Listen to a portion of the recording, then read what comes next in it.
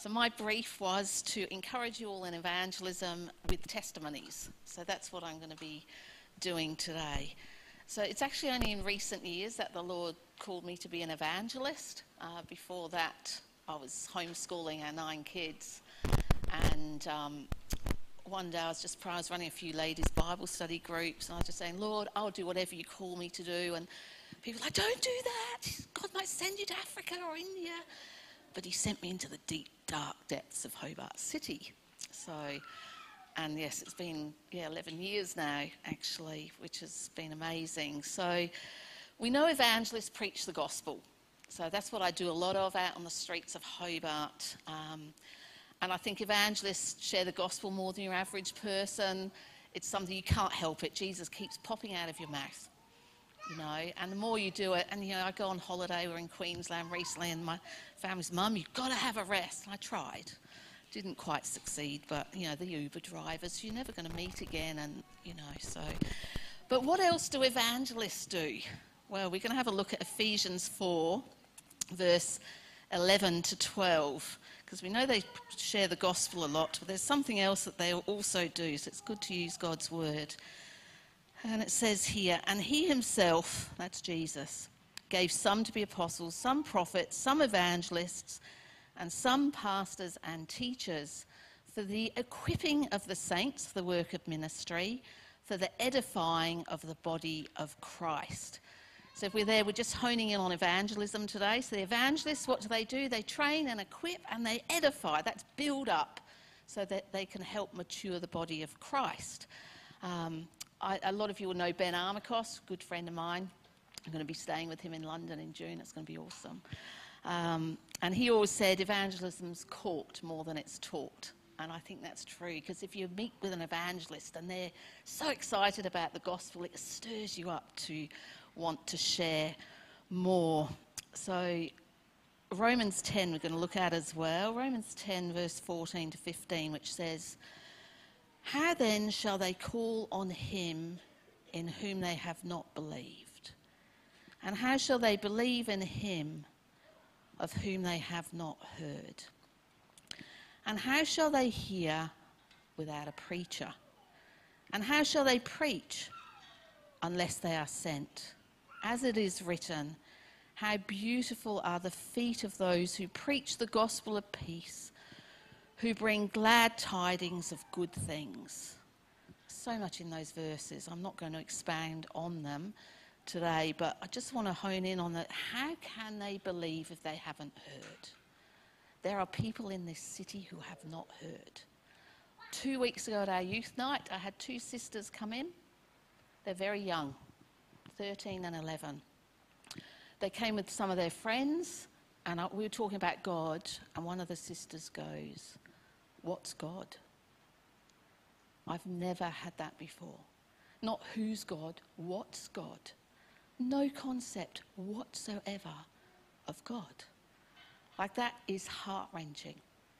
I gave her our little evangelism booklet, which has got the gospel in it, and a few days later I met her, just bumped into her in Wellington Court. She was by herself. And so I bought her some lunch, sat down with her, talked with her, and she said, oh, actually, Helen, I read that booklet you gave me last night. She read it last night. And I said, how do you find that? She said, I think I'm understanding more about God. So then we started talking more about God. So sometimes it's starting right at that point, here in Hobart. You don't even have to be in Africa, India, Afghanistan, anywhere. Here in Hobart, there's people that do not understand anything about God. How are they going to hear? This is from us. We're the ones that are called to preach this amazing good news, the gospel. It's the best news there is. There's so much bad news out there.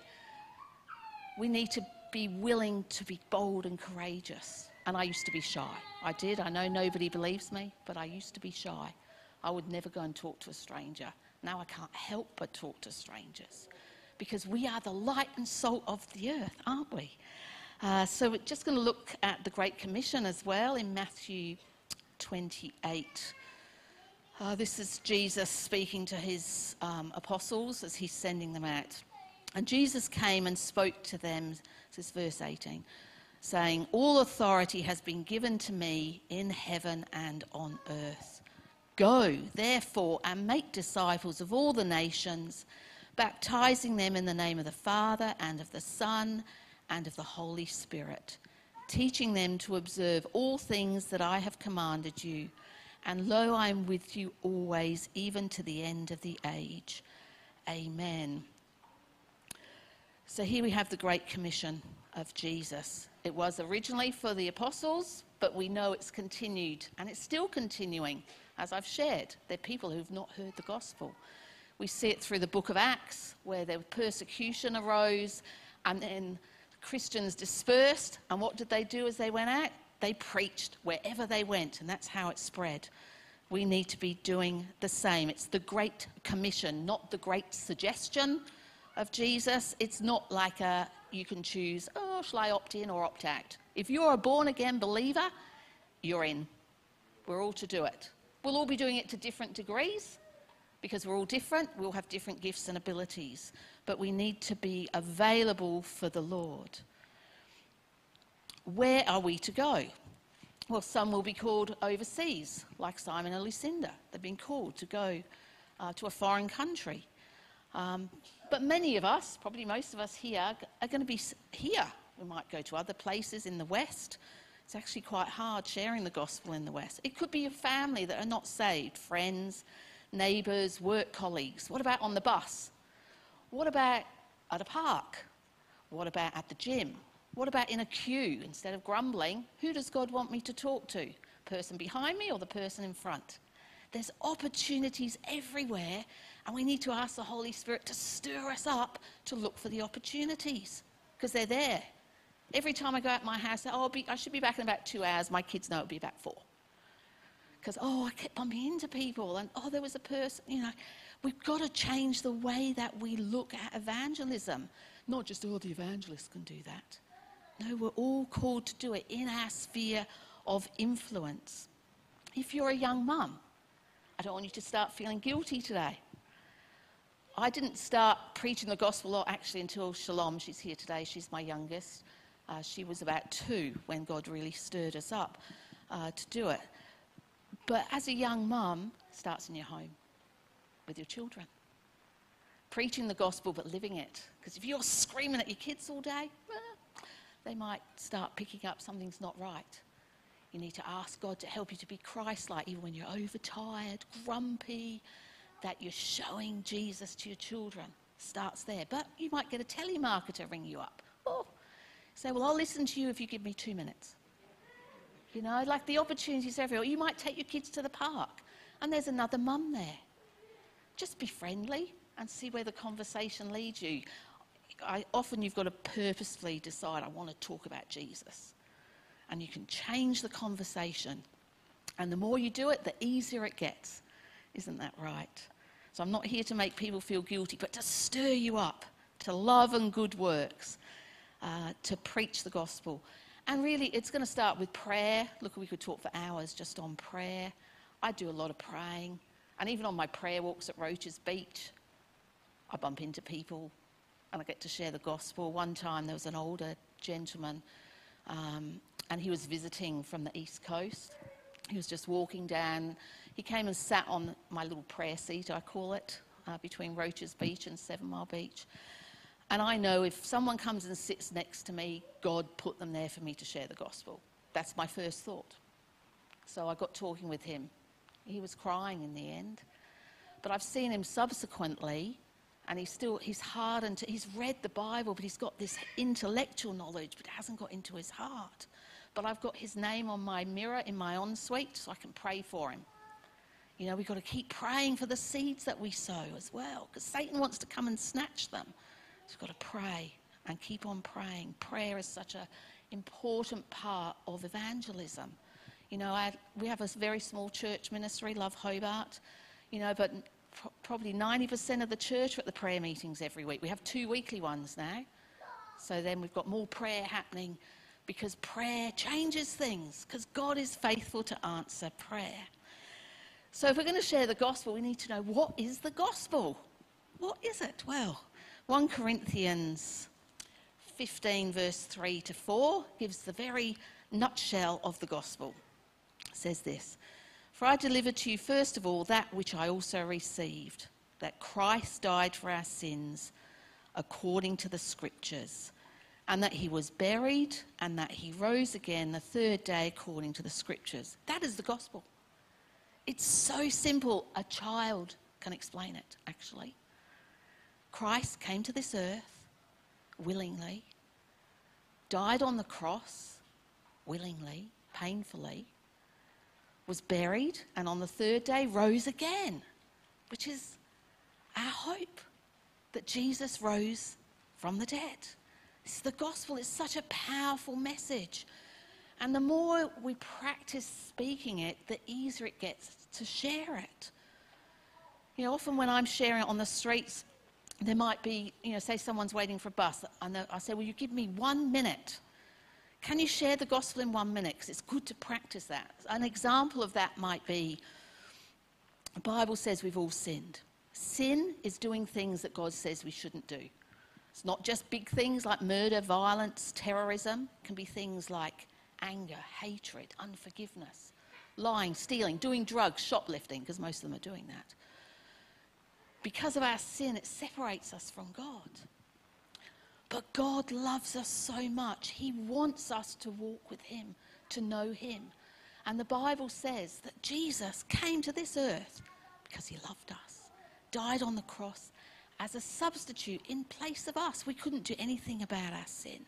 He took our sin willingly. He died, he rose again. He's a living Saviour. And the Bible says if you will repent and believe, you'll be born again. I explain repentance. Repent. Bring it down to a 13-year-old who's never heard about Jesus. My way of saying it is an apology to God with the intention that you're going to turn away from him, from sin, turn away from the sin and walk with Jesus. That's what, and they can understand that. It usually takes about 4 months for a kid to understand repentance. So there's kids in the streets of Hobart. You can say, "What do you need to do to be able to go to heaven?" And they'll tell you, "Repent and believe." They're not there yet. They're not there. But we're praying for them. We're ploughing up hard ground. It is slow work. We haven't got hundreds of people getting saved. I wish there were.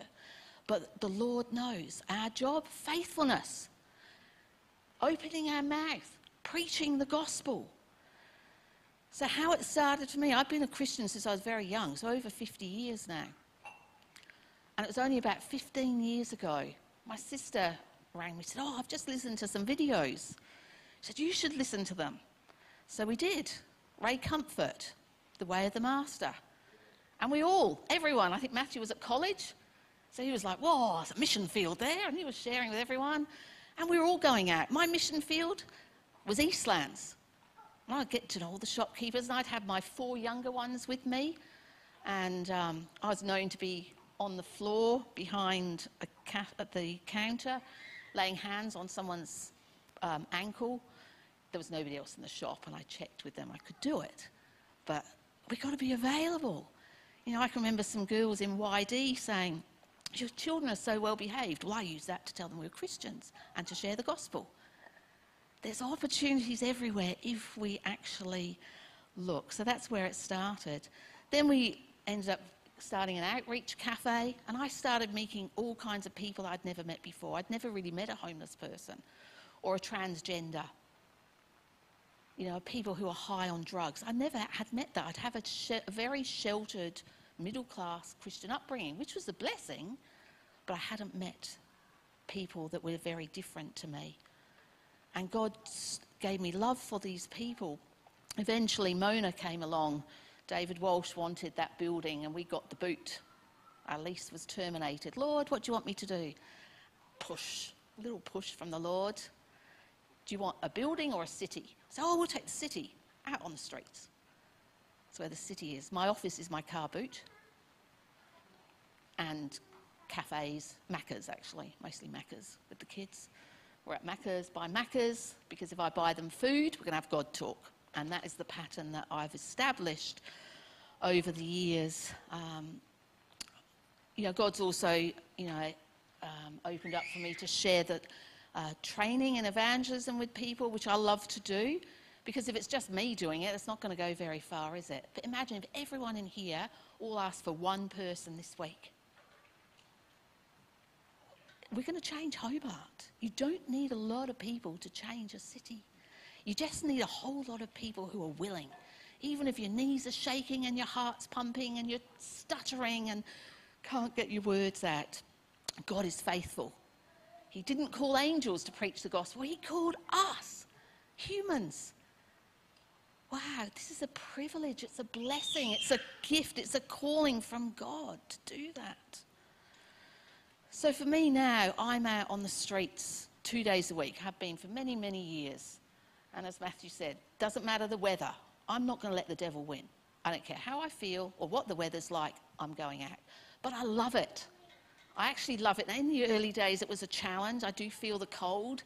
It's pretty cold most of the time in Hobart. But, you know, even there, when you're determined, because if you're like, oh, well, if I'm too tired, I won't go, guess what? You'll be tired. Now, you won't all be called to the streets. I'm called to the streets. But you've all got someone in your life that doesn't know the Lord. And we need to be willing to go. So I'm out there. So a lot of what I do is relational. Not always. People on cruise ships and, you know, other people you're only going to see once. But with the youth especially, I have a lot of relational things that happen. So there's kids I met 8-9 years ago, and they might text me out of the blue. And it will go something like this. Hi, Helen, I've been thinking of you. And you know what that's code for? I've been thinking about God. It always is. I say, oh, that's nice. Would you like to catch up? Oh, yes. I had one of those recently, a single mum. I met her when she was about 17. She's about 23. No, she's nearly 25 now. And that's how it went. I said, have you been thinking about God? Oh, no. But then some family had died and a friend her age had died. So, of course, she'd been thinking about God. So just being available is such an important thing. I do still encourage a day of rest a week. I turn my phone off one day a week to have a rest because it can be full on. I think also remember hugs are free. Hugs are free. I always ask permission, but you know, hugs go a long way in showing love, and we've got to show Jesus. Sometimes it's buying meals or shoes or a tent or a blanket or a swag.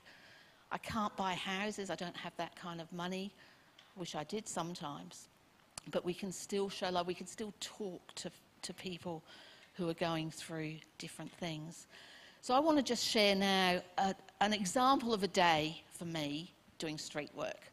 So this day happened just before Christmas last year, because I thought I'll get one of the very interesting ones. I mean, some days, Friday, I was out in the streets. I had so many opportunities to share one after the other, and I get to youth night, I'm kind of a bit tired. But, you know, God's with us. Even when we're tired, he gives us energy if we're praying, getting filled up with his word, and then we can keep giving out. So this day happened, mid-December. So I left home to get some sleeping bags and pillows from Anaconda. Someone had just gifted us with some money specifically for the homeless. So I did that, and I'm heading then towards Eastlands to get some food vouchers before I go to Kangaroo Bay, because there's some homeless people there that I met in the city who are there. And my phone goes, so I answer the phone, and it's a father from one of the young kids that I've met on the streets. He's a Christian, and his kid's gone off the rails. And he said, Helen, could we catch up now? I'm like, yep, sure, I can meet you in Muirs. So I was 20 seconds from the turn off to Eastlands. So I go into Muirs, spend an hour with this father, pray with him for his child, and encourage him, keep praying, don't give up, keep showing love. So then I go back to Eastlands. So now I'm getting more hungry as well, because, you know, if you preach the gospel a lot, you've got to eat, you know. So I go into Eastlands, and I've got the Woolies vouchers first, and I'm getting them, and I hear my name, Helen. And I turn around, and there's 3 guys, teenage guys, jumping over the barriers to get to me. And they're kids I've met through the street work, haven't seen them in ages. Oh, what are you doing in Eastlands? Aren't you usually in town? I said, yeah, well, I'm doing that. Oh, I said, are you hungry? Oh, yeah, we're hungry. So, well, let's go down the escalator, coffee break, and we'll get some lunch. We go down the escalator, and at the bottom of the escalator, there's a big, burly security guard. Talks to one of them, what are you doing in here? You've got a ban. And his response, which they often all try this, oh, but I'm with Helen. Because I've built the relationship, and they think, well, you know, she's a God person. That's what they often call me. So I've never met this security guard. So he's like, okay, so who are you? So I'm explaining who I am, what I do. And he almost is like, okay, you couldn't stay with it. And then he changed his mind. So he left, but he didn't want to go by himself. So one of the others left, and one was left with me to collect all the food.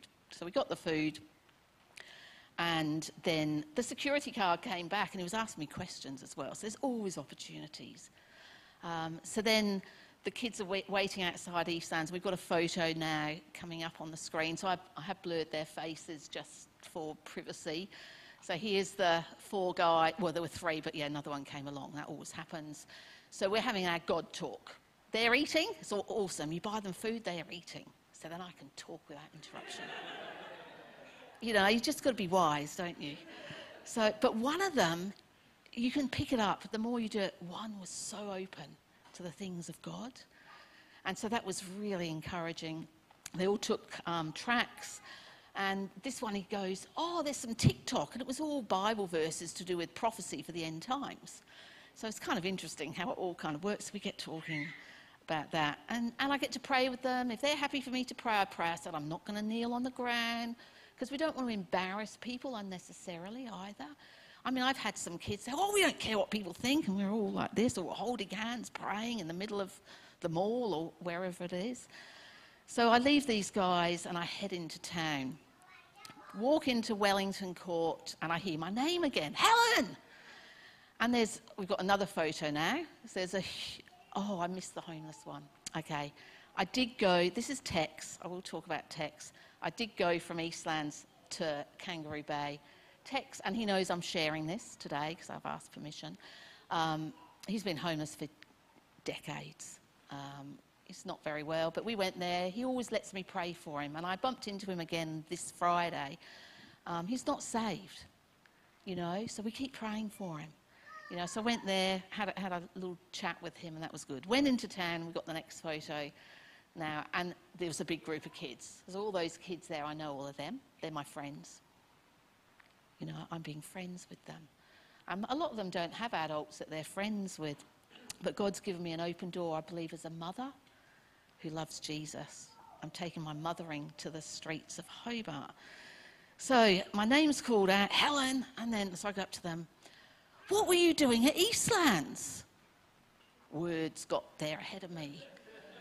Because on Tuesdays and Fridays, Snapchat is running hot with pictures of me. I didn't used to like having my phone. And they just do like this with their phone, up like that and down. So, oh, you're doing Snapchat, you know. So it's kind of funny as well. So I get to explain what I was doing there with the kids. And yeah, it's very, very funny, really. And then all these kids are hungry. So we just go to get sushi. So they didn't all come, but there was probably about 8 of them came with me. As we're walking, 3 kids call out from the car park, Helen! And I'm sharing this to say that it's relational, what I'm doing with the kids. Not everyone will do this, but this is my journey and what God's called me to do. And one of them had a water gun, quite a big one. So they come down, and then they're walking with me, and they're squirting people, random people. So I'm like, please don't do that, that's wrong. So I do encourage them not to. Anyway, we go and queue up for the sushi, and I get a tap on my shoulder. It's my husband. So he's found me in the middle of these kids. He doesn't know what I do. And so we have a chat, and then he leaves. But one of them didn't realise it's my husband. So then he's got the water gun. So he's about to squirt him from behind. I don't do that. And the others, don't do that. That's Helen's husband. So they didn't. Then another security guard. One of the kids has got a ban on the Wellington Centre. They all have bans everywhere. I try not to kind of get too much into that. I just show them love. So the security guard's having an argument with this kid to leave, and he wouldn't leave. So that security guard knows me. So he came up to me, could you tell him to leave? So I go, I'll just call him, John, get out of here, coming with me. And off he comes. Relationship, mothering to a whole lot of naughty kids on the streets of Hobart. And that's how it goes. You know, sometimes I'm just preaching the gospel, other times I'm sharing Bible stories. Kids in our city have never heard of Jonah and the big fish. They've never heard of Daniel and the lion's den. I shared that a couple of weeks ago with a girl who was huddled up in the corner of the bus mall on that very cold Tuesday when there was snow later that day. I took her inside at the bus mall to give her food, and I shared my sermon that I'd prepared on Daniel and the lions. She said, I love this. This is so good. I said, well, you know, you're welcome to come to church. Sometimes we do get them coming by as well. So, you know, there's just so much that happens out on the streets of Hobart. I feel privileged to be called. I have got a couple more photos which we'll look at. So these two here, this is actually at Clarendon Vale Shops. So I do tend to end up all over the place. The young guy there, his nan just died. So they're very sad, both of them. They're only 15. But his nan, he lived with his nan, and his pop's about to go into a home. He's been living with them because his parents are dead. So his life's about to change dramatically. He's got to go and live with another relative in Glenorchy. You know, I get to pray with them. Lots of hugs, lots of love, lots of food, and be there. And sometimes that's what we've got to do. If we're so busy, we can't take time to love the one in front of us. We're too busy. And you know what? Often when you're sharing things, like even I think I'm heading home, it doesn't always happen. You know, there's people everywhere. And we need to be willing to open our mouths. There's another photo as well. Thank you. This is Bones. I met him firstly through his daughter. I met her on the streets. He's free of drugs now after a lot of decades. He still needs to get free of alcohol, so we could pray for him. His daughter was an alcoholic for years. I met her when she was about 15. She's been free for 10 months now. They don't know Jesus yet, but we keep telling them about Jesus, and we wait for the Holy Spirit. Hopefully one day they will realise they need to get right with the Lord. Was that the last photo, was it? Oh, this one. Okay, so these three here, the one in the middle was the first time I met her in this photo. I asked permission. These are all within the last 2 weeks, the photos. One thing those three all have in common, they're all homeless. Let that sink in. They're all homeless. They have no home. One is 18, one is 17, and one is in her 30s. One's had her children taken off her. They need the message of the gospel. They need to know that God loves them even in that very difficult thing. Being homeless in Hobart is hard. It's so cold. And it's dangerous. The streets are getting more dangerous. There are fights. The police are out a lot, but they don't get there in time, usually. It's very dangerous in the city, even in broad daylight, because they've taken God out the classroom, and what we've got is humanism, and it's all self-focused, and that is not good for any society. So how are they going to hear about Jesus? You and me. There's people everywhere. Yes, it might be scary, but it's not as well. It actually encourages you, because if you're preaching the gospel a lot, you encourage yourself every time you speak it out. Look, I've been in situations. There's a girl that I met when she was 17. She came to our youth night and she stood there in the door. She's only little. I'm an atheist. I'm like, yes, I love atheists. Because they're wrong. And I'm right, because I have Jesus. And over the years, she was in foster care. Her birth mother is a druggie. She's been through a lot. I still have contact with her. She's 21 now. And a few months ago, her boyfriend's mother passed away. So she rings me up, Helen. She's got a one-bedroom unit.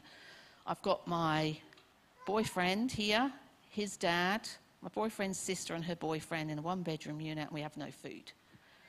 So I went to Woolies, bought a trolley worth of food, and I go there. And it was actually after church one Sunday night, so my husband took me. So he helped bring all the food in, and then he left. Though walking into that unit's like walking into a drug den. The stench of cigarettes and alcohol, but the weed and the other drugs. I'm thinking, I hope I don't have a high in the car on the way home. Like, it's really bad, and I have a very sensitive nose, but I'm there just quietly saying, Lord, give me strength to stay here, to listen to them, to pray with them, to remind them that God loves them. And I did, by God's grace. So it's not all easy. Look, God has a sense of humour, as I've shared. There's some things that are funny, and I have a giggle to myself. But it's plain hard work. But as Christians, what are we called to do? Be faithful to the Lord. Anyway, I think I ran out of time, so I'll just bring it to a conclusion now. Our job is preach the gospel and make disciples as the Lord leads us. We need to be faithful. What's God's job? It's the Holy Spirit brings all men to salvation, not us. Sometimes people get confused. Try and make someone say a prayer. There's nothing about that in the Bible. You preach the gospel, make disciples. They might ask you to help them pray to salvation, but if we're forcing someone to say a prayer and think that's going to do it, it's not. We've got to be sure the Holy Spirit is moving in someone's life. I meet people on the streets who are drunk as anything. Oh, I said a prayer once, I'm a Christian. And you just know they do not have a heart for the Lord. We don't want to make false converts to a false religion. Let God do his job and we do our job. And that's a cost. Like, people say, what's the fruit from your ministry? I'm like, well, it depends how you measure fruit. Because salvations is not my job. My job is faithfulness and preaching the gospel of the Bible, no compromise. That's hard when you've got a homosexual looking you in the face. What do you think about homosexuals? I say, I love them. But let me share with you what God says about sexual immorality, and I share about heterosexuals and homosexuals, both sinning, because it's good to keep the same sins together, and I explain both are wrong. So all the kids sleeping around, they're all doing stuff. I said if they get saved, whether homosexual or heterosexual, they stop that sin. And it's called self-control. That's basically how it goes. Not everyone's going to be called to do street work. I know that, but we're all called to preach the gospel. At home, at work, at play, all around us, people are heading to hell. Eternal damnation. No second chance once they're dead. We have to keep an eternal perspective. And I have a quote from Charles Spurgeon here. Young men and old men and sisters of all ages. That covers all of us here. If you love the Lord, get a passion for souls. Why? Because the Lord loves souls. Do you not see them? They're going down to hell by thousands, as often as the hand upon the dial completes its circuit. Hell devours multitudes, some of them ignorant of Christ and others willfully rejecting him. May there not be anyone in our lives that we know that goes to hell because we failed to open our mouths. If people choose to reject it, that's not our problem, in a sense. But we don't want people falling into hell that we have not been willing to share the gospel with. Because we don't know who God's called, do we? We are here to preach the gospel. Ask God to open your eyes for the lost. God loves the lost. Doesn't his word say that he desires all men to be saved? That's God's desire. Is it yours? Or do you not care two hoots? You come to church and you just go home and do your own thing. We're not here to do our own thing. We're here as ambassadors of Jesus, disciples of the King of Kings and Lord of Lords. He's our God. We're going to come face to face with him one day. We've got to keep eternity in view. You will need such a love for the lost, you'll feel compelled to go. If you're going in judgment, it will not work. They will pick that up and they will not listen to you. But if you're going with the love and compassion that Jesus had on this earth, my experience is generally they'll listen. They might test you out a bit to see if you really are real, especially kids I know who've been hurt by adults, have had parents leave them, reject them. But will you ask God to stir that love for the lost? It comes from God. How well do you know God? We need to know him more. We all can grow in knowing God. It comes from his word. Read his word. It's a living word. Eat it like you eat food. That's how much we need to read the word. And pray. Keep on praying. Pray by yourself. Pray with others. God is faithful to answer prayer. So having said all this, let's go. Preach the gospel. Amen. Thanks for listening.